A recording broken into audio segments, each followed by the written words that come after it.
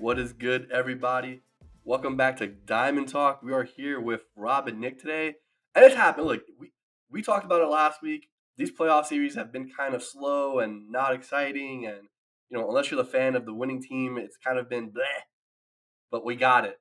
This whole playoff baseball hype that we talk about every year about it being the best playoff series in all the sports, it's back, baby. We got it. Look, the Astros and the Rangers are doing it for us. Like I'm telling you, like I don't know if you're allowed to say I have half chub on TV or whatever the hell we're at, but like these series right now, they're getting me there, guys. Houston right now is up 3-2 on the Rangers. We'll talk about that. And Philly up 3-2 on the Diamondbacks. That series is interesting because I don't think any of us thought that Diamondbacks were going to win a game, or I think Nick said a 5-game win for the what's it called for the Phillies. Before we get to those series, though, I kind of want to talk about what's going on the league. But before we get to that, Rob, Nick, how you guys doing? Yo, what's going on, guys? I'm doing well. Yeah, definitely. We definitely have a lot more energy in these series compared to the DSs. The CSs have definitely been bringing that heat, and we're gonna dive all into that today. Yo, I'm doing great, man. This is playoff baseball, like you said. This is what we've been waiting for. This is what we were expecting, and it's coming out of both series, which was unexpected for sure. So I'm ready to talk about it. Let's do it. And before we get to like the real fun stuff, we gotta talk about some of the stuff happening around the league. Most notably, some of the news that came out of the Marlins, out of all places, right? Whenever you have Marlins news, it's not usually like a good thing. I feel like. But so here's what's happening. Kim Ang, who was the GM for the Marlins this last couple of years, brought in by Derek Jeter. She basically had, or she and the team had mutual options to continue her being a GM. Apparently, as the story is, they tried to bring someone above her head in player ops or whatever it was, and she basically turned down her option because of that. Since then, she's gotten a couple of offers, some interesting offers. So, guys, look, let's start there. And Nick, I'll start with you because I know you have some more information about what's going on with the Kim Ang situation, some other teams looking for her services. But I mean, what do you think when you heard the news?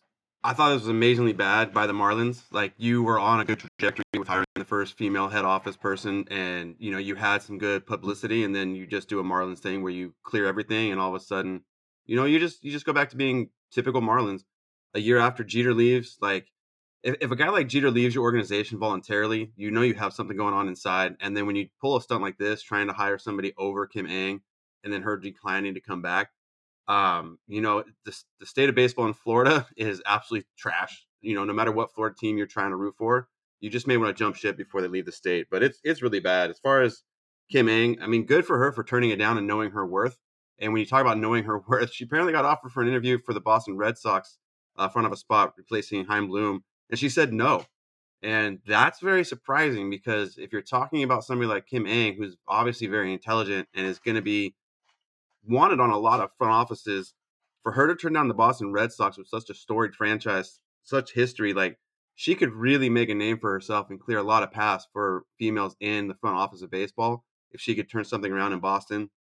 And they're not necessarily, I mean, they're in a tough division we've talked about all the time, and but it's still a good job to want to have. So I'm not sure what happened there, but she's going to have her pick of the litter as far as what place she wants to go for the most part and what job she wants to have.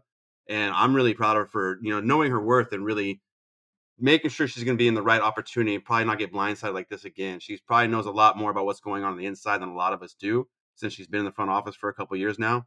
The other side to the Boston Red Sox is, the Giants fired Gabe Kapler, and they've got some names coming in for the managerial spot interview wise. He interviewed for that spot to replace Heim Bloom.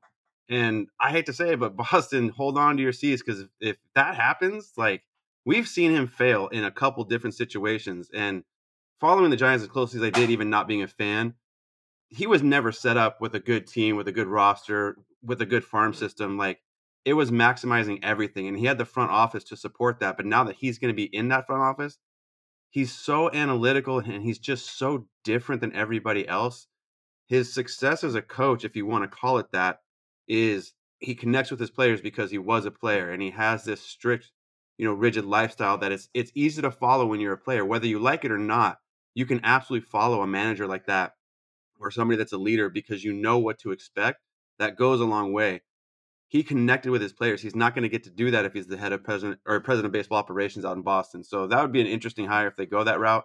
But from the Kim Aang side, I hope she gets like the dream job of wherever she wants to go. I'm not sure what other front office positions are going to be like opened up in this off season.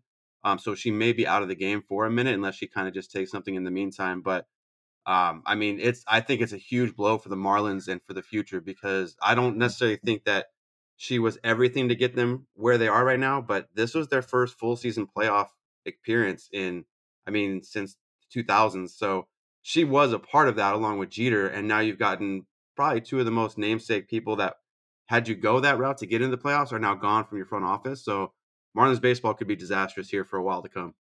Man, it's funny you mentioned Gabe Kapler. My girlfriend has like this like joke where she's like, "I wish I had the confidence of a mediocre white man," and it's like that's Gabe Kapler. The guy keeps failing upwards. It is insane. He wasn't necessarily a great player. Gets a great coaching job. Honestly, like Giants is a great coaching job. Especially with the guys they brought in there, and now he's getting after missing the playoffs and having one of the worst second half fall offs in recent history. It's like, hey man, come run a whole baseball operation. We think you can do it this time. Like, what is happening here? For Kim Ang, one, nobody wants to go to racist ass Boston. Second thing is, like you mentioned, good for her. I don't know where she goes from here.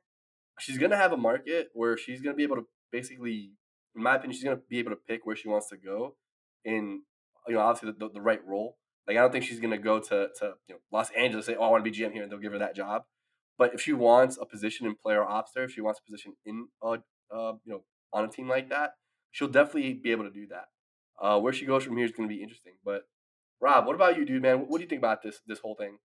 Yeah, man, it's definitely interesting with Kim Yang when it comes to the Marlins and that decision, because again, we mentioned it's a team that is had essentially a 15 game improvement. They made the postseason. Like it's not like she did anything wrong or anything like that. She made a lot of good moves that put this team in the position that they're in.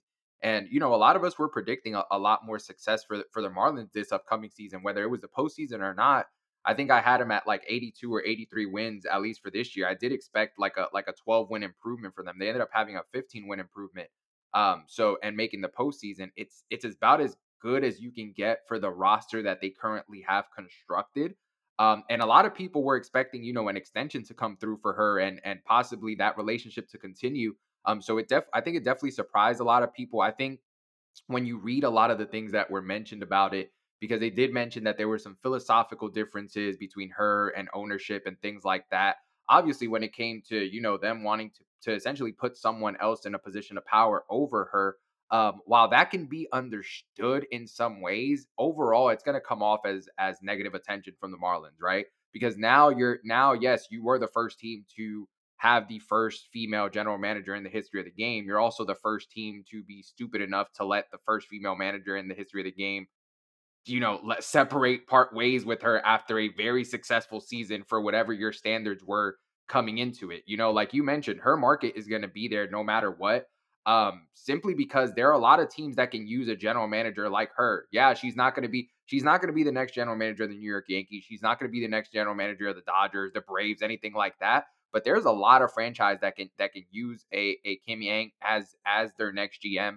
And the thing, when it comes to it is she's had to make some tough decisions, right? Like there was one thing that I read that came out where like one of the main decisions that she had to make while general manager of the Marlins was when it came to hiring their new manager. Essentially amongst her and executives, there ended up being from reports, again, right? I don't know if this is 100% true, but from reports there ended up being like a 5-2 vote at the time when they wanted to hire a manager that essentially went to Matt Quattaro, who ended up, taking the job in Kansas City. And this past season, the Royals had 106 losses, last place in the AL Central. And Kim Yang overruled that vote and decided to go with Skip Schumacher as the new manager of the Marlins. And look where that got him this past season, right? So it's tough decisions like that were already being made that pointed towards her way as being a good general manager, which makes this decision look even more poor on the end of the Marlins. So it's tough on that end, but it's going to be interesting to see where she ends up because she definitely should have a market out there, especially with the success that she had. And then looking at the Giants situation for them, it's going to be interesting as well. I think one of the names that we brought up before which is going to be interesting all offseason, is Bob Melvin.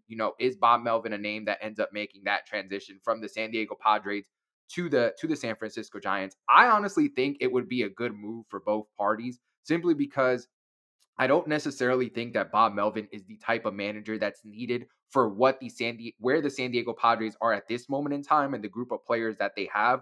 I do think Bob Melvin fits better with the style of baseball that is being played over in San Francisco and the intentions that they have in acquiring, more talent in these coming years and everything like that. So that might be a marriage that ends up working out, but it's going to be interesting overall in San Francisco because I honestly don't know. I don't know what person is going to end up in that position, and I don't know what other positions are going to end up opening up as the offseason continues to move forward. I want to stay on San Francisco a little bit. There's three names that have kind of come out as the favorites when it comes to like San Francisco News Chronicle and stuff like that. As far as they're talking about, those three names are Kai Correa, which basically took over, or he was in the dugout at least with Gabe Kapler for most of last season. He's considered a favorite. This is news because it'd be the first female manager. Alyssa, I want to say her last name is pronounced Nakin or Nakin. I don't want to. Nakin. Nakin? Perfect. Alyssa Nakin. Alyssa Nakin. Okay. So the big news there is this isn't just someone they're pulling out of nowhere. She's been a manager with the Giants for a very long time, right? So we'll get into that conversation in a little bit. And then last but not least, and this is my personal favorite because of the name, Jason Varitek. Jason Varitek's been rumored. He's got interviews with the Giants, and I'm super excited about that name because if you told me the Yankees are gonna interview Jason Varitek, oh my god, I would send Aaron Boone out in a boat to the middle of fucking nowhere, like fucking Columbus. Go find me some new land, bitch. Like get the fuck out of here. I do not want to see you. We got Jason coming through. But Nick, No, that would never happen. But we'll go crazy. I mean, I wish it did. Captain of the Red Sox, former captain of the Red Sox, being named manager of the Yankees. Craziness. Jason Varitek would never do that, right? Like I know that. I know that's like a pipe dream. Yeah. But Nick, man, I want to start with you because you are recently renowned. Like you found Jesus again in the Giants now that Gabe Kapler's gone. So, like as a fan, do these names interest you? Is this something that you're like, I'm really excited for this particular name? How are you feeling about this? Yeah, so the Giants finally purged the devil that was Gabe Kapler, and I'm back. But I mean, there's definitely these names are definitely interesting. The other one that you didn't say that actually interests me the most is Stephen Vogt. He actually interviewed for the job as well, a former catcher, along with Varitek. Look, I'm a classic baseball guy, and I like results. Catchers as managers are fucking amazing. They are the ones that know every aspect of the game. They know hitting, and you know what? They know it a little bit better than a lot of other hitters because they always suck at it. Sorry, Daniel. But usually they're not your best hitter. So, like, because of that, they know the hitting game very well. They obviously know the mental game from controlling a pitching staff, how the game flows, how to put people in the right spots. And they just always have the vibe of the team. They have the vibe of the game, the ups and downs. How do you minimize the lows and how do you maximize the highs? It's just natural when you're behind the plate for so many years. And both of these guys were behind the plate for so many years. The reason I might like Vogt a little bit more is he was always a journeyman. He always seemed to have to work a little bit harder. He never had that consistent spot on a team. And he can connect with a lot of players, a la Joe Torre from the Yankees. A lot of his success was his ability to connect with every single player on the team. And Joe Torre was obviously a better player than Stephen Vogt, but in the same sense, that connection to who you're going around with. He's comical when he needs to be. He's serious when he needs to be. If anybody saw his last game in Oakland when he hit that bomb, like you could see the emotion pouring out. So he clearly loves the game. For me, just from what I've seen in the years, that would be my guy as a fan that I'd want to see come in and run this team. He's also played in San Francisco, so he has an idea of what's going on. To be honest, Kai Correa, I think, was just we have to interview this guy. I don't know how serious they are about him, simply because I've never heard his name come up and why the Giants either have success or don't. And he's been on the staff with Gabe Kapler the entire time, if I'm not mistaken. Alyssa Nakin is very interesting. She has been on the team, I believe, as their first base coach and an assistant hitting coach for the last 3 years. Every player talks highly of her with her intelligence, the way she knows the hitting game. What I haven't heard is literally anything else. And I get it. She's an assistant hitting coach. So that's going to be her focus. That's probably what we're going to hear of the most. When players are going to talk about her, they're going to talk about how does she help them in the cage? How did she help them with the drills? How did she help them on the field? But as a first base coach, I would expect to hear other things from her about her, how she helped me get through this time, how she helped me with a little bit of my defense, how she helped me understand, where the position was as far as the outfielders for a certain play. I haven't heard any of that in her 3 years there as a first base coach. Whereas their previous first base coaches in a Bam Bam Mulens, I heard about that guy all the time as a first base coach. Granted, he was there quite a bit longer, but he was the guy that you heard about more than just hitting and more than just on first base. So I think she would be very interesting. I really don't know if she's ready for a managerial spot. She is absolutely ready to be a coach in this league. But as a manager, being able to control the entirety of the game, I haven't heard or seen enough about her to know if she's ready for all of that. That's a huge jump to go from assistant hitting coach and first base coach to manager of the San Francisco Giants. This isn't the manager of the Royals, the A's, these teams that we know they have this ability to suck and suck and suck but still take positives from your season. Like if you are better, you can even go down by a couple games from your win-loss total, but have a new prospect come up and your season's good. So that's not the Giants. Like the Giants' expectation is to win year over year. Even this year, it's a disappointment, and they were terrible. They put a terrible product on the field. They didn't have any players that you're going to go out and spend money on for tickets, but yet this year was still a downfall because of the fall off that they had. I'm really interested to see who they go with. I don't know if there's going to be a dark horse kind of coming out of nowhere, but between who I've seen, Stephen Vogt would be my guy. I would love Jason Varitek as well because he's won. And anytime you have a manager that has won everything as a player, you can always hold that over every player that wants to challenge you if they do and say, look, I've literally been to the top as a player. Why would you not listen to me? You don't think I have some sort of insight? I've played with Hall of Famers. We've played at the highest level and won. Why would you not listen to this? So I think they've got a good list of candidates that can really take them to the next level. And with Vogt and Varitek, I think between those two, you've got a real difficult choice on who's going to take it that next level. But also, either way, I don't think you're going to have anybody that's not going to be successful for them going forward. Alyssa Nakin, I just don't know if she's ready for that next level. And I really do think Kai Correa was just, we have to interview you because you've been on the staff. So I'm gonna say something that's very how can I put it, offensive. So for Alyssa, she's been managing for 10 years. That's way more than Aaron Boone was managing before he got the job at the Yankees. This man was working at ESPN being a fluffer for basically Sunday Night Baseball, like before he got his managerial job. And I get it. It's different when his dad was a manager for 18 billion years and an unsuccessful one for the most part. He spent time in the major leagues as a player, but I think where we're at right now, like I don't think we need the pre-existing kind of managerial experience before you get that managerial job. An example of that is like John Schneider with the Blue Jays, who fucking sucks, but he managed for a long time. So they're like, hey, maybe you can be the manager here for the Blue Jays and not make us ass, which hasn't happened because they're very they've underperformed. But Rob, man, what about you, man? What do you think about these rumors? Is there anyone in your mind that you think that they should go after? Yeah, look, I think I'm gonna throw a side thing at you. I think the most interesting thing to come out of the San Francisco Giants manager rumors is this, right? Like we just spent a couple minutes looking at it, and we essentially named 5 people, right? Which are I would say are the 5 favorites right now that we've heard reported connected to the Giants. So in no order: Jason Varitek, Bob Melvin, Alyssa Nakin, Stephen Vogt, and Kai Correa, right? Like those have some type of connection. Kai Correa being the bench coach, Alyssa Nakin, being connected to their system, coaching there. Bob Melvin, which might make the jump over for the Padres, and then Stephen Vogt and Jason Varitek, which I agree with Nick completely, have that former past of being catchers, and we know that catchers tend to be, for the most part, pretty successful managers in the MLB.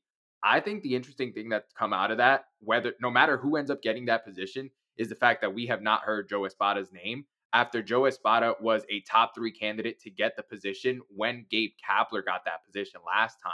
And I think that might point overall to some of the other conversations that we're going to end up having this offseason, right? Because we know the Mets position is open, the Angels position is open, the Guardians position is open. A lot more attractive positions might be open out there, even outside of the San Francisco one. But the San Francisco one is it's going to be interesting overall. I do think simply because I think that both teams need some type of philosophical change. I do think Bob Melvin might end up being my betting favorite right now, just because I don't think that San Diego can go past this season and still have Bob Melvin as their manager. And I don't see a situation where if San Diego lets Bob Melvin go, I don't see a situation where Bob Melvin enters this next season without a managerial position. And I think San Francisco would be that most natural transition for him. I'll say this with Joe Spada. I think the reason why we haven't heard his name is because the Astros are still in the playoffs, so he can't interview right now out of respect. They're probably not going to ask him to interview during this time anyway. But man, I forgot where I saw it, but I've heard really interesting things out of the Mets. Right, we know Buck Showalter's not coming back. I've heard rumors saying that they're big favorites for Dave Roberts. If Dave Roberts doesn't re-sign with Dodgers, or something happens where that relationship doesn't continue past this year.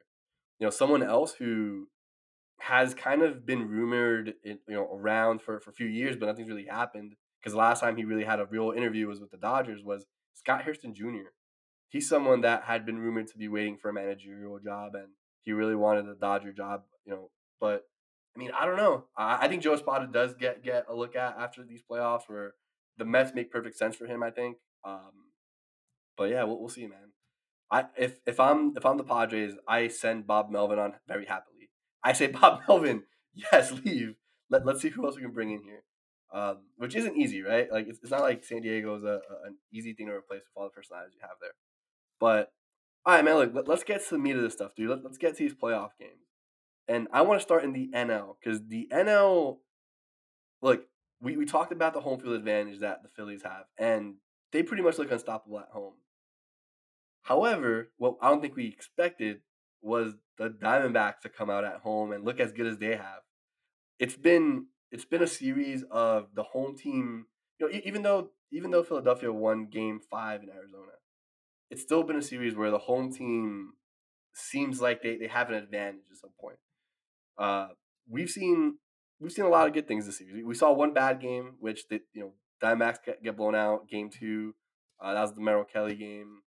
Other than that, every game has been pretty close. We've had walk-off hits. I mean, we've had big hits from Rob's boy, Alec Thomas out here hitting home runs, tying ball games. Ketel Marte showing out, showing, hey, look, man, I was the MVP conversation once upon a time. I'm still here, right? Like we've seen a little bit of everything. I'm gonna kick it to you guys.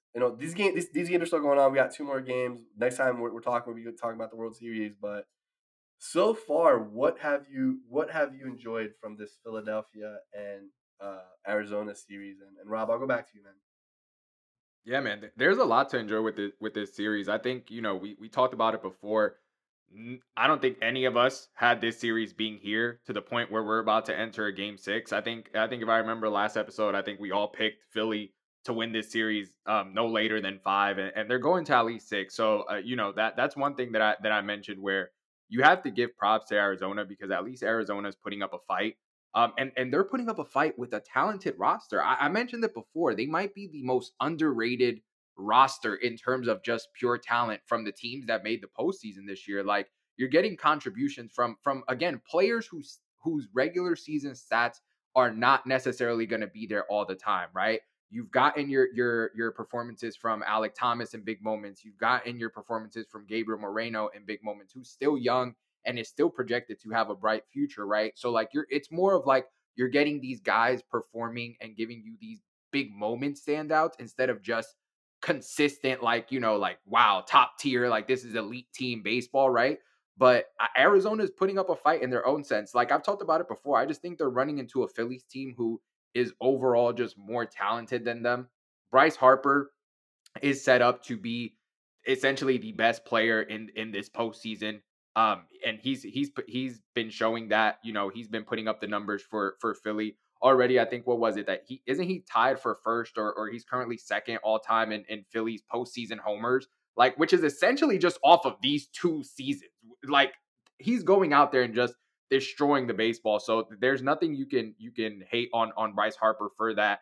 And I think one key point as well, which we've also seen not just in the CS, but overall in this postseason so far, is it's important to point out Aaron Nola's market is going to be very interesting when this offseason kicks off because, again, we talked about Aaron Nola was my pick to win the Cy Young this season. He did not throw like a Cy Young this year during the regular season at all. But these are the moments that we're talking about. The same way that the market could shift for guys like Jordan Montgomery over in the AL, which we'll speak here in a bit about. It's the same thing for a guy like Aaron Nola. He's 3-0 with under a 1 ERA in the postseason so far for Philly this year. He's good if he throws a good game, which honestly is what I expect.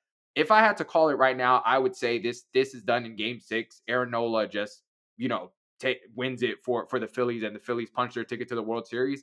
That's a really good showing. Obviously, you want to see how he would do it in a situation where the Phillies move on to the World Series, but Aaron Nola this postseason has won himself some significant money in these contract negotiations as well. So that's going to be interesting going here. But I think this series is reaching an end here in Game 6. Oof. I'm gonna kick it to Mr. Phillies for this week. Is that Mike Schmidt again? Nah, this is just a blank jersey. This is just a general Phillies jersey. So, man, this series has been fun. Yeah, this series has been fun. Not expected. I did say Phillies in 5 just because I never predict a sweep, and the Phillies bullpen decided to say fuck all that. We want to play some more games. That bullpen is really what let them down, which is what we've talked about in the past. But when it comes to literally everything else, I mean, starting pitching, Aaron Nola, Ranger Suarez, and Zach Wheeler are just, I mean, none of them have an over 188 batting average against, which is Wheeler, which is the guy who we're talking about dominating. Like, he's really the one getting the spotlight. And at least in this NLCS, he's doing the worst. A .77 whip is the worst from your starting staff. That's not bad. That's something you're gonna take. I mean, the Phillies are doing what the Phillies have done the last 2 postseasons, which is just hit the shit out of the ball. One thing that's impressed me the most, Kyle Schwarber, we know he is a postseason guy. He came back with the Cubs after being out all season and had that incredible run. What has impressed me the most out of everything that I've actually seen while watching these games is when you go to that XMO, that super slow motion on every home run they hit. Every single time I watch anybody hit, it doesn't matter what hitter it is. It could be some of the best in the Miguel Cabreras, the Albert Pujolses. The bat wiggles just a little bit when the ball makes contact. It's like it's a little piece of rubber, and I never see that with Kyle Schwarber barreling a ball. It's like the ball is absolutely just getting in the way of the bat and nothing else. It's like the ball has no effect on that bat when he hits it. And then when you see it fly like a golf ball going out of there, you understand like this dude is just built to hit bombs, and that's it. Well, he's decided to go and hit 412 in this series. Like, that's his batting average for the series. As a leadoff guy, it's amazing what he's doing, because then you followed up with Harper, who's got a 1.164 OPS in the NLCS. Studley, right? Well, Schwarber's like, oh, hold on here, hold my beer. 1.898 OPS. Like, it's insane what he's doing. He's almost doubling what we consider an MVP type of OPS. Short sample size, sure, but he is seeing some of the best pitchers in the National League in Gallen and Merrill. Like, these guys have been good all season, and he's making them look like they're playing for the Royals and the A's. It's interesting to see how good he turns it on in the postseason. But this is, kudos to the Diamondbacks, because I didn't see them winning. I really didn't see them winning a game, much less 2.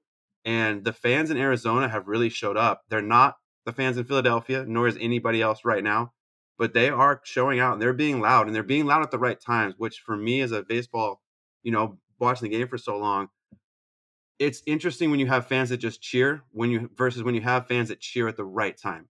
That's when you know that they're engaged. And I think as a former player, if the fans cheered because of a home run, it was like, cool, yeah, his home runs are exciting. But I'm watching the Arizona Diamondbacks fans cheers on good plays, good defensive plays, good base running plays, taking the extra base, a nice diving catch, a good throw, even a good stop. I forget who it was, but they made a stop. I want to say it was Perdomo that stopped a run. He didn't get an out, but he stopped a run from scoring because of the play he made on the ball. Trey Turner went back to second instead of to third. That's a big deal, and the fans were cheering for that. They knew that was a big moment in that game to stop an extra run from scoring. So I love the atmosphere that's there. I don't see how they win a game in Philadelphia. You do have Aaron Nola going on the mound, who has had his blowups in the postseason, don't get me wrong, but he looks like a different pitcher right now. One thing that's a similarity for me between Nola and Wheeler is how smooth and loose their motion is, and it always has been. They're not guys that show you the ball early. They're not guys that are herky-jerky. They're very smooth. And when you have pitchers like that, sometimes it can be really easy to pick up the ball. And I think that's Nola's case. And sometimes is when he gets too smooth, the ball is shown to the hitter early, particularly when he brings it back. Right now, he's hiding the ball really well. He's got a lot of late action on the pitch. And Zach Wheeler as well. He's got the best extension in all of Major League Baseball, which means the ball's going to get on you a lot quicker as a hitter. So it's more deceptive because he's throwing it actually closer to the plate, even by a couple inches. That's a big deal as a hitter. And if you can tunnel that the way Wheeler's been doing it, you're going to get the results that they get. But just offensively, I mean, your best guy on Arizona is Ketel Marte, who's having an outstanding series, hitting 429 with a 1.026. But he's got he's got 1 home run and 2 runs. That just shows you what the rest of the lineup is doing. If you're getting on base that much, I mean, he's getting on base at a 455 clip, so almost every other bat he's on base, but he's only got 2 runs scored in the series. The rest of the team really needs to step up, and Torey Lovullo has done some good things with Alec Thomas. He's moved him up the lineup. He mixed in with Pavin Smith, who is hitting 375 in the series through his 8 at bats. He's actually mixing it up and trying to get some more offense in there, which is what you need to do. But if you have Nola coming out here and dealing, and I mean, even saw Ranger Suarez warming up in the bullpen the other game, just because that's how Rob Thompson is treating the series. Every inning is very, very important. If you get some pitching like the Phillies have been doing outside of the bullpen, it's going to be a tough win for Arizona. But I would love to see this game go to a game 7 and Philly get upset. I'm rooting for Philadelphia because everything they're doing, I'm enjoying. The way they interact with each other, the way they interact with the fans. I mean, they were literally pointing at the fans in Arizona every single time they did something good. So they are engaged just all the way through. And that's the type of baseball I love to watch. Talking about to the next level, the Phillies I see having a chance to win the World Series. The Diamondbacks, unless they have their power serves like they had in the divisional series, which they've been missing through the NLCS, I don't see them really competing with either Houston or Texas. So just from that standpoint, I'd much rather see Philadelphia, and it looks like they're going to pull it out. I would say in the next game. I don't know how Arizona wins one in Philadelphia. You know what I love about the series is that the guys who you paid up for, the guys who, if you talk to some of these like sabermetric nerds, are like, they're not worth the contract, right? Like the guys who like Kyle Schwarber's a positionless player. You know, is he a DH? Yeah, I guess, but he also plays left field a lot for them, terribly, right? He's built like a first baseman. He came into the league as a catcher. Like Kyle Schwarber is just a dude that fucking rakes, right? And you pay him to produce the way he's producing. And I've said this with the Phillies in the past here is over 162, I have my concerns about them. They're not a team that over 162, I'm like, you know what? I think that they can get it done, right? I think it's a team that struggles to keep that kind of intensity. But in a one game, like in a playoff series, holy shit, are these guys locked in? And it's all of them, right? We talked about Trey Turner. He's quietly had a great postseason. You talk about Bryce Harper, very loudly had a great postseason, right? Kyle Schwarber hits a home run every time you look at him. It's disgusting. I think he leads the league in he has more home runs in the postseason than most guys had this year in the major leagues, like 100 through 162, right? Like they paid up for these guys, and the talent is showing out, right? So for everybody who's like, oh yeah, you have to bargain value these wins together. Then you watch the Philadelphia Phillies play, and you're like, you could take that plan and shove it up your ass. Zach Wheeler, right? Zach Wheeler, again, over 162, he was a guy who traditionally he gets hurt a lot, right? Like his thing before he came into the Phillies was he's always on the shelf. Comes into Philadelphia, he's been healthy, and then you see why they pay him. The playoffs, he has amazing stuff. Um, Aaron Nola, he's a sketchball. Really, this season was not this greatest season. But you put him in the playoffs, and his talent is showing out, right? And this is you could go down the list with these guys, and then for me the best part is the role players. They're playing up a level, right? So like Alec Baum, we're not going to mention Alec Baum this series, but the stuff he's done just defensively, just on the defensive side of it, has been sick. He was that guy that Notori said, "I hate playing here," right? Like I think it was this year or last year, and you know what? He's been an important part of that team. Bryson Stott, not going to get talked about a lot. Bryson Stott goes from being a low ceiling shortstop to potentially being a top 7 second baseman in the major leagues. I mean, center field, Brandon Marsh. I don't love Brandon Marsh. I honestly don't think he's that good, but he plays up. He's been playing up this postseason and last postseason too, right? So you gotta love that. On the Diamondback side, it's a young team, and I think if anything, if you're a Diamondbacks fan, you just have to be excited that the guys are playing like they're playing. Like Gabriel Moreno, like we're gonna be talking about him as one of the top catchers pretty soon. He's that good. He's done it defensively. He's doing it offensively. Same thing with Corbin Carroll. He's shown out. We got contributions from Alec Thomas, who again he's someone that as an Arizona fan, he's a young guy you should be excited about. If you're disappointed about one thing in Arizona is Zach Gallen hasn't really come out and been the ace that you needed him to be, right? Like I know that lineup's amazing in Philadelphia, but for your ace guy, right? You know, good pitching beats good hitting. He hasn't really done much to affect Philadelphia. Like he's kept it close at best. If anything, I'm more interested in the guy who we couldn't even fucking name at the beginning of the guy who pitched the first game. What's his name? Fat or someone pronounce that for Brandon me. Fought. Brandon Fought. Yeah. Yeah. But it's spelled like someone who had a seizure saying it. So Brandon Fought, like he looked great. I thought his outing so far in the NLCS looked amazing. But it's a team of the future, right? Like I'll be honest with you, if I'm looking at that team, I'm more excited about them than I am, I don't know, some other teams in that division like the Dodgers, who pay a lot more money and didn't produce much more than they did. Um, you know, taking it to the ALCS, the ALCS for me has become this kind of revelation of I think we're getting to a point where we have to talk about the Astros in just a whole different light, and maybe not as a team because you know they, there's history there obviously, but when we look at guys individually, like look, we got to talk about Jose Altuve being one of the best postseason players that has ever played in the MLB. We just have to. You know, when we look at other guys like Jordan Alvarez, just one of the best bats we've ever seen in the postseason. We should have him in conversations up there with like Big Poppy. Two really good teams playing really good baseball who both want it really bad. This is one where nobody's really made a mistake in the wins and losses. It's been the other team has just kind of put it together a little bit more and beat them. And to your point, you know, the names they're working on their legacy. They're working on their history. They're part of the game right now. Even Justin Verlander, you know, like he had some rough postseason outings before coming to Houston, and he's really turned it around since being here to being one of those clutch guys. I mean, I remember a few years ago he was in the same conversation as Kershaw, which is having blowups in the postseason and being, you know, this perennial Cy Young every single year, MVP candidate on the mound during the regular season. But then when you get to the postseason, who is this guy?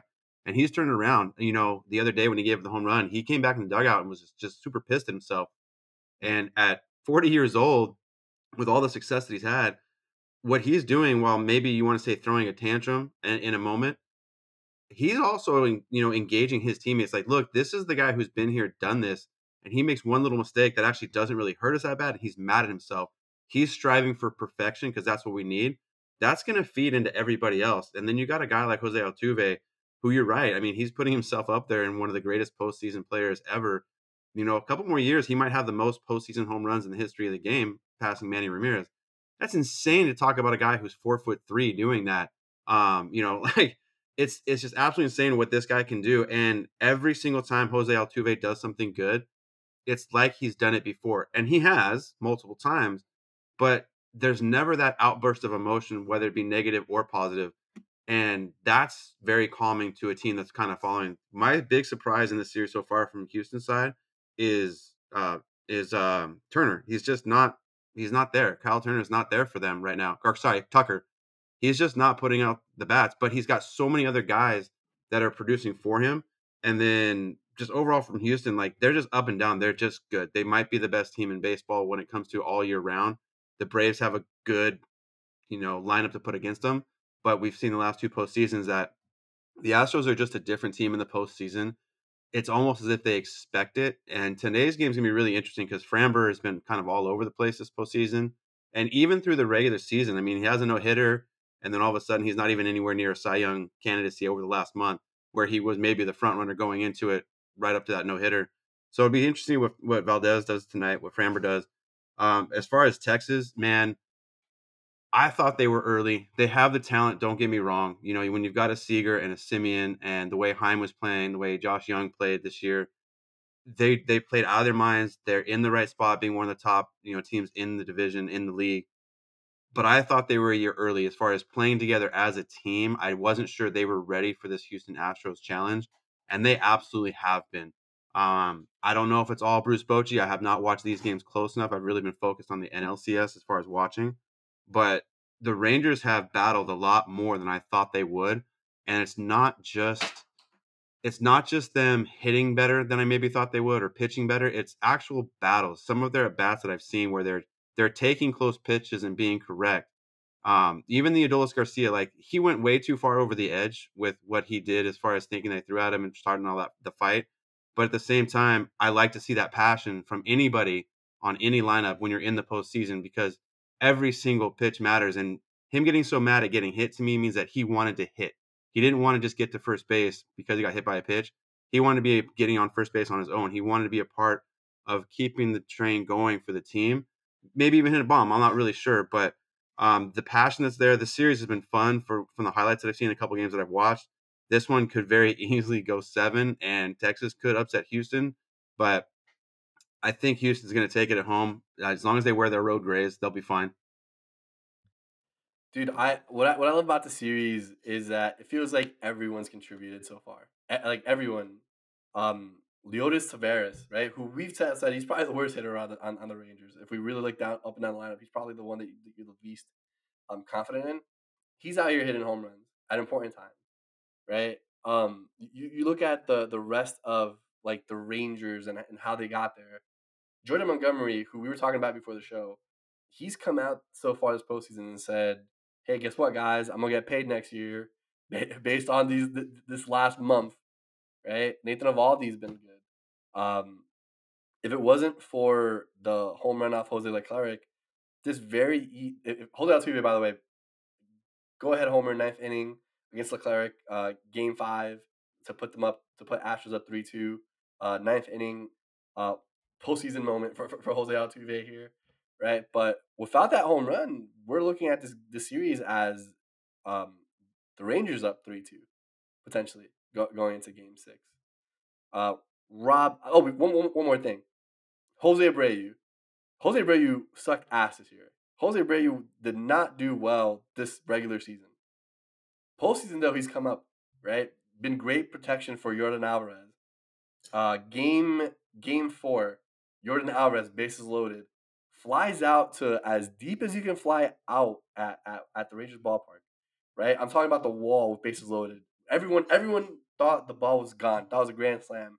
Gets caught at the wall. Next hitter, Jose Abreu. You know what he does? He hits it over the wall, right? 3-run home run. Big moment in that game. And Jose Abreu has very silently had a very good postseason too. He's up 3 home runs. He's getting it done. Rob, I'm gonna kick it over to you, man. What's been your impression of the series so far? Yeah, man. This series in terms of just postseason baseball has been fantastic. Like compared to the division series, absolutely what you want to see. In terms of excitement level, in terms of the talent that's out there, in terms of the moments that are the key moments that are happening and everything like that. But I just want to say that it's disgusting how inevitable the Houston Astros are. Like as a baseball fan, like it's like the Chicago Bulls. Like honestly, like that's how it's starting to feel. It's the Michael Jordan Chicago Bulls. Like because there is no other team in the sport today that you could point at. And honestly, man, I don't care what happens the rest of the way. Like whether the Astros repeat, whether it's the Rangers, the D-backs, the Philly, whoever wins the title this year, there should be no other team in the sport that is favored to be back in the World Series next year over the Houston Astros. They should have the most favorite odds to go again because it's their system, it's their organization, it's their talent, it's everything, man. It's the usual suspects. We're here every year talking about the usual suspects, right? Jose Altuve, Alex Bregman, Kyle Tucker, Yordan Alvarez. Like even the small changes that they make, like turn out well for them, right? Like you just mentioned, Jose Abreu didn't necessarily do anything that impactful in the regular season. Here he is hitting home runs in key moments in the postseason for you. Chas McCormick has been a revelation this regular season and postseason for them, hitting pretty well, right? Like it's just they take these like, oh, let's put this one guy here. around this nucleus that we already have, and they just keep doing the same thing over and over and over again. There's not that much difference when it comes to their starting pitching. While their starting pitching has been down, again, there's not much difference in terms of the names. There's not that much different in terms of the names in the bullpen. It's your usual list of suspects that keep doing the same thing for Houston, and I don't see them stopping anytime soon. Like, to be honest with you, like, we're probably still at least another 2 or 3 years removed from them. Yeah, some names are going to change, but Houston could keep this pushing forward with the guys that they have. Again, we're literally watching possibly the greatest postseason player we've ever seen in Jose Altuve. And it every year that goes by, it's like things like that start to become less and less of an exaggeration, right? Like the stats are starting to back it up. When you're number 2 to Manny Ramirez in home runs overall, and it's almost Jose Altuve is a player who's almost taking advantage of like almost every postseason that he's had. It's not just that like, oh yeah, like he's had a large sample size, he's had a lot of games to do it in. It's that he is one of, like, with my own eyes, he is one of the most destructive postseason players I've ever seen. I've seen it done to my Yankees repeatedly. I've seen it done to other teams, whether it's the Rays, whether it's the Twins, whether it's whoever else. I've seen it done year after year after year after year, and it doesn't change. I don't think it's going to end up changing for the Texas Rangers, unfortunately. I do still think that the Houston Astros are going to end up taking this series. I will say that for the Rangers, game 6 is probably their best shot to keep this series alive. You are getting that Eovaldi Framber Valdez matchup. Framber hasn't necessarily been anything over impressive. Eovaldi has been consistent for the Rangers this postseason. So going into this game 6, probably the best shot that the Rangers have to push it to a game 7. I would still favor the Astros, in a game 7 or anything like that. But I will also say this, not to throw any side shots, but what we're seeing here with the Rangers and the Astros is a new rivalry forming in a way. And it's funny to see how the Seattle Mariners have kind of like been pushed to the side in in the AOS, because I don't think the Astros or the Rangers are going to let go of this grip in the AOS anytime soon. Again, like I've said it before, like Mariners have to the Mariners are in a situation now where they pretty much just have to hope that they have an opportunity to get that third wild card for the next coming years here, unless they make a major splash to add to Julio Rodriguez, like we've been pointing out the last 2 seasons. Because as we're seeing in this CS, I wouldn't be upset of a rematch, right? Like, I don't think anyone would be upset if we're seeing the Astros and the Rangers here again next season, based off these narratives that are being built off of this one postseason. So, and it looks like the talent is there to potentially make it happen again. They are going to be 2 of the top teams in the American League next year again, along with the Baltimore Orioles, along with Tampa Bay Rays. Like, they're going to be there again. So it's going to be interesting.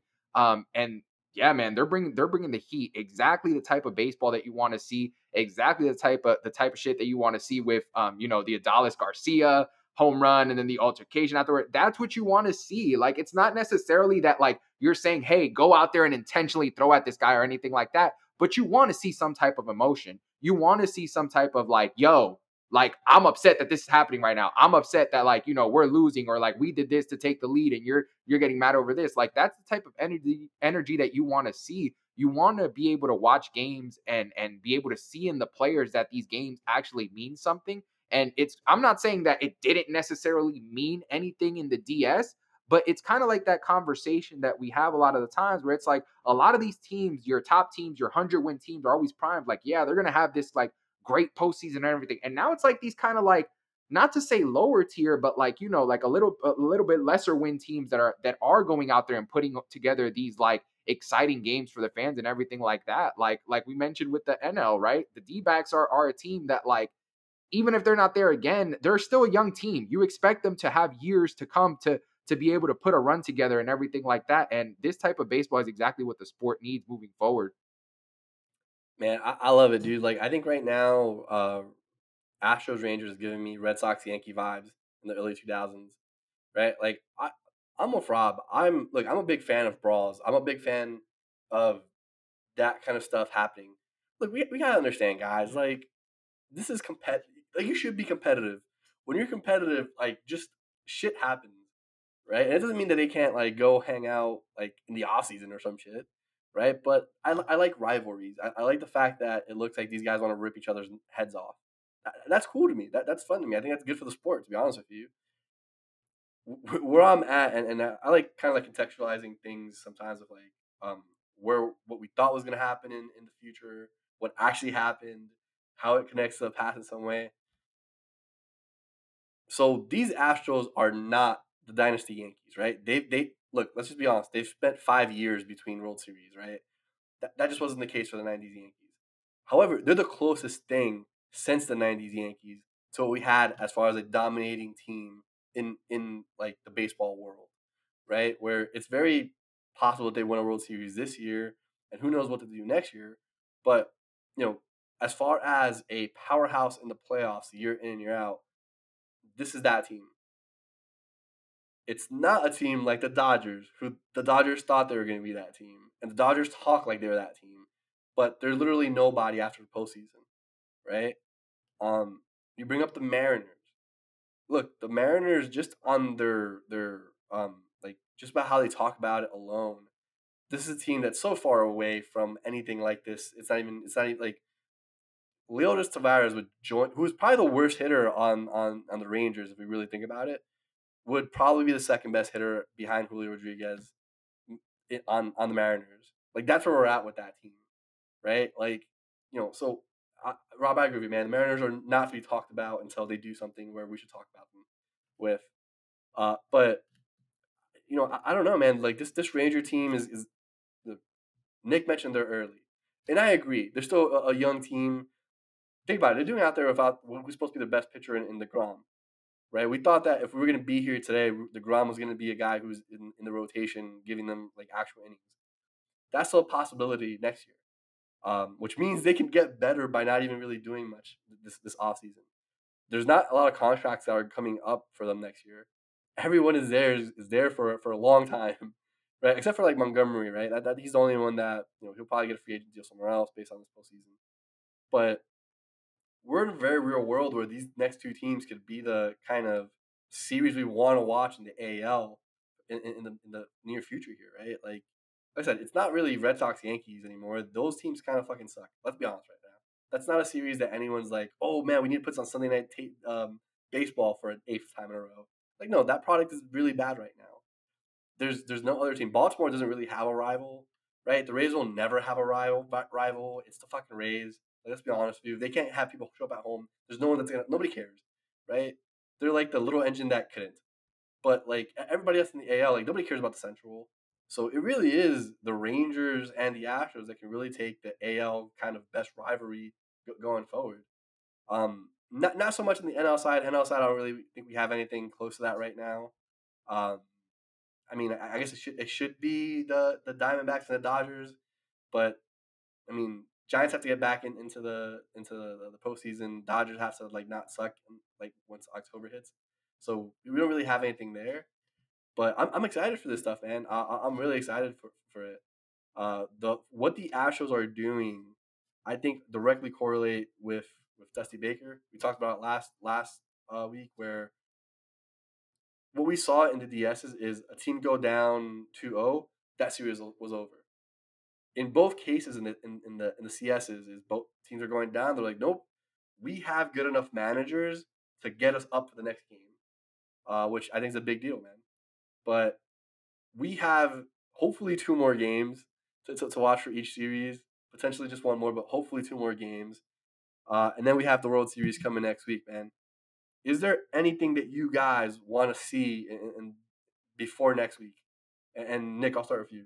I want to see Corbin Carroll ball out these next 2 games, if there are 2 games, but at least this next game. I want to see him go 4 for 5. He had a great divisional series. He had a great rookie year, and he's kind of disappeared in the LCS. I mean, he's only his OPS is 295 right now. That was below his batting average for the regular season. So I definitely want to see him step up this game and kind of lead the team. Aside from that, I just want to keep seeing this good baseball where teams are fighting. This is where you get, the moments in the postseason, and one of the reasons why the baseball postseason, Major League Baseball postseason, is the funnest is because with one swing of a bat or one robbed home run, like it's one of the few sports where you have the same energy and the same game-changing potential both on offense and defense, and it can happen in an instant. So that's what I'm looking forward to. That significant moment for any of the 4 teams in this postseason to really happen outside of a Schwarber home run. Because right now Schwarber has like 1,700. moments, pictures to put on the wall. But I'm looking for the moment that really kind of solidifies either one of these series going to the World Series. Rob, what about you? Yeah, man. Look, I'm just looking for some more exciting baseball. I hope that we could be sitting here and hey, I hope Jordan goes out there and has a 3 home run game because that's the beast that we've been seeing out there. David Ortiz Jr. That's exactly what he's been. We talked about Jose Altuve, like that duo, man. Like it's just like it's video game like. Like honestly, it pisses me off how video game like Jordan Alvarez and Jose Altuve are when it comes to postseason baseball. Like it's a 99-99 overall diamond duo. Like that's how disgusting they are at the game of baseball. I hope we just keep seeing it because like I mentioned before, it's not just oh like I'm not cheering for like any of these teams, right? Like I'm a Yankee fan until the end, but one of the reasons why I would like to see a Astros Philly World Series again is because of that narrative and the narrative that's formed. Like there's a story already being built there, right? It's a rematch from last season. The Astros won last year. The Phillies have a chance to get that ring back. The talent level there is kind of like a matchup that you want to see, right? Bryce Harper, Jordan Alvarez, Jose Altuve, Trea Turner, your Nick Castellanos, your Kyle Schwarbers, your Kyle Tuckers, like your Alex Bregmans. Like there's a lot of talent. Oh, your Verlanders, your Valdez, your Wheelers, your Nolas. There's a lot of talent there, and also like the story of the franchises is perfect for a matchup, right? We've talked about it before. No matter how much someone tries to wipe the history books, we can hype up the Astros while also recognizing that the Astros cheated in 2017, people. Like that's just the reality. No one's saying that what they have that what they've done since that time isn't impressive. It is. They are the most inevitable team in the game of baseball right now. Understood. 2017 also happened, right? Like that's just a fact. And a team like the Phillies, just like that hardworking, hard nosed fan base, right? It's almost like the anti that, right? It's always that anti of like this fan base really just like wants to boo down on this team that they saw as like a team that cheated the product. And it's funny because it's not even a team that was impacted by it. It's not the Yankees, it's not the Dodgers, it's not the Red Sox. It's still the Philadelphia Phillies who are ready to boo down on a team like the Houston Astros, especially because they beat them in the World Series last year. It's the perfect matchup again this year, people. Not to throw any shade at the Rangers or D-backs, but we need this Astros Phillies rematch. The way that baseball has been going this postseason, the way that the hitters are hitting this postseason, the way that the narratives are set up, we need this rematch again. And that's honestly where I'm at right now. I just need that rematch to happen. Yeah, I mean, look, what I want to see is I need a 13 to 14 inning game. Oof. A 13 to 14 inning game 7 between the Rangers and the Astros. Like, I think we need one of those moments, like those Aaron Boone off Tim Wakefield moments, right? Like, I would just love to see something like that. And I don't care if it's the Astros or the Rangers who do it at this point, honestly. But like, how amazing would that be to kind of just set up the narrative for the next, not only the next series, but the next few years between the Astros and the Rangers, right? Like, one moment like that got a man a managerial career. You know what I mean? Like it's that impactful. So it's I want to see something like that, right? Like where we're late in a game, not extra inning game, right? I want benches to clear. I want old men to be thrown across the field, right? Like I want to see I want Dusty Baker squaring up with somebody.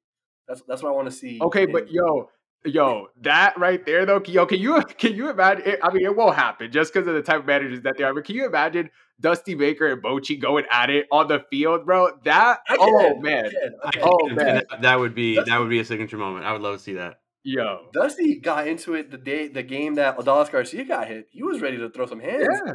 He was, dude. He was. I don't know how old he is, but he's old, man. Like Dusty's been there. 72, I think. 72, but he looked like Rocky. Like he was ready to throw down. He's the only manager that wears wristbands. Like I don't get it. Like does he sweat? I don't know. Dude, But it's a honestly not even like in the AL right now because in the NL we know like what we want just talent wise is usually like Braves Dodgers, but like in the AL it's honestly the perfect rivalry right now in the same yeah, state too. Like it's just yeah. it's the perfect rivalry. No, I absolutely love it, man. Look on the NL side, this is gonna sound fucked up. I don't want the Diamondbacks to keep this up. Like they're a young team, and it really does feel like you're watching like JV. Like it feels like you're watching a varsity team play a JV team, and the JV team is just really good, so they're sticking around, right? But like the Diamondbacks are so young when you look at them. Like Gallen's a pretty young dude. Um, the guys who are pretty, Corbin Carroll's like what 22. You know what I mean? Like, and no offense to them, it's just they just look so young. So it doesn't even really feel like I'm watching like a professional baseball team play. Not because of the talent level, just because of the age. Like they just look like so. Yeah. So I like I'm with you guys. I want the Phillies, and I don't really care whether it's the Rangers or or the Astros. To be honest with you. But yeah, I need an extra inning. I need an extra inning kind of just brawl. I need some crazy shit to happen. I love that kind of stuff. So that's where I'm at with this, man. But yeah, that's it for our show today. We will catch you guys next week. We'll be talking about the World Series. Um, that should be interesting too, right? Right now, I think we're all predicting Astros and Phillies on that. A rematch from last year. Last year's World Series was not half bad whatsoever. So we're definitely looking forward to that, man. We will catch you guys next week.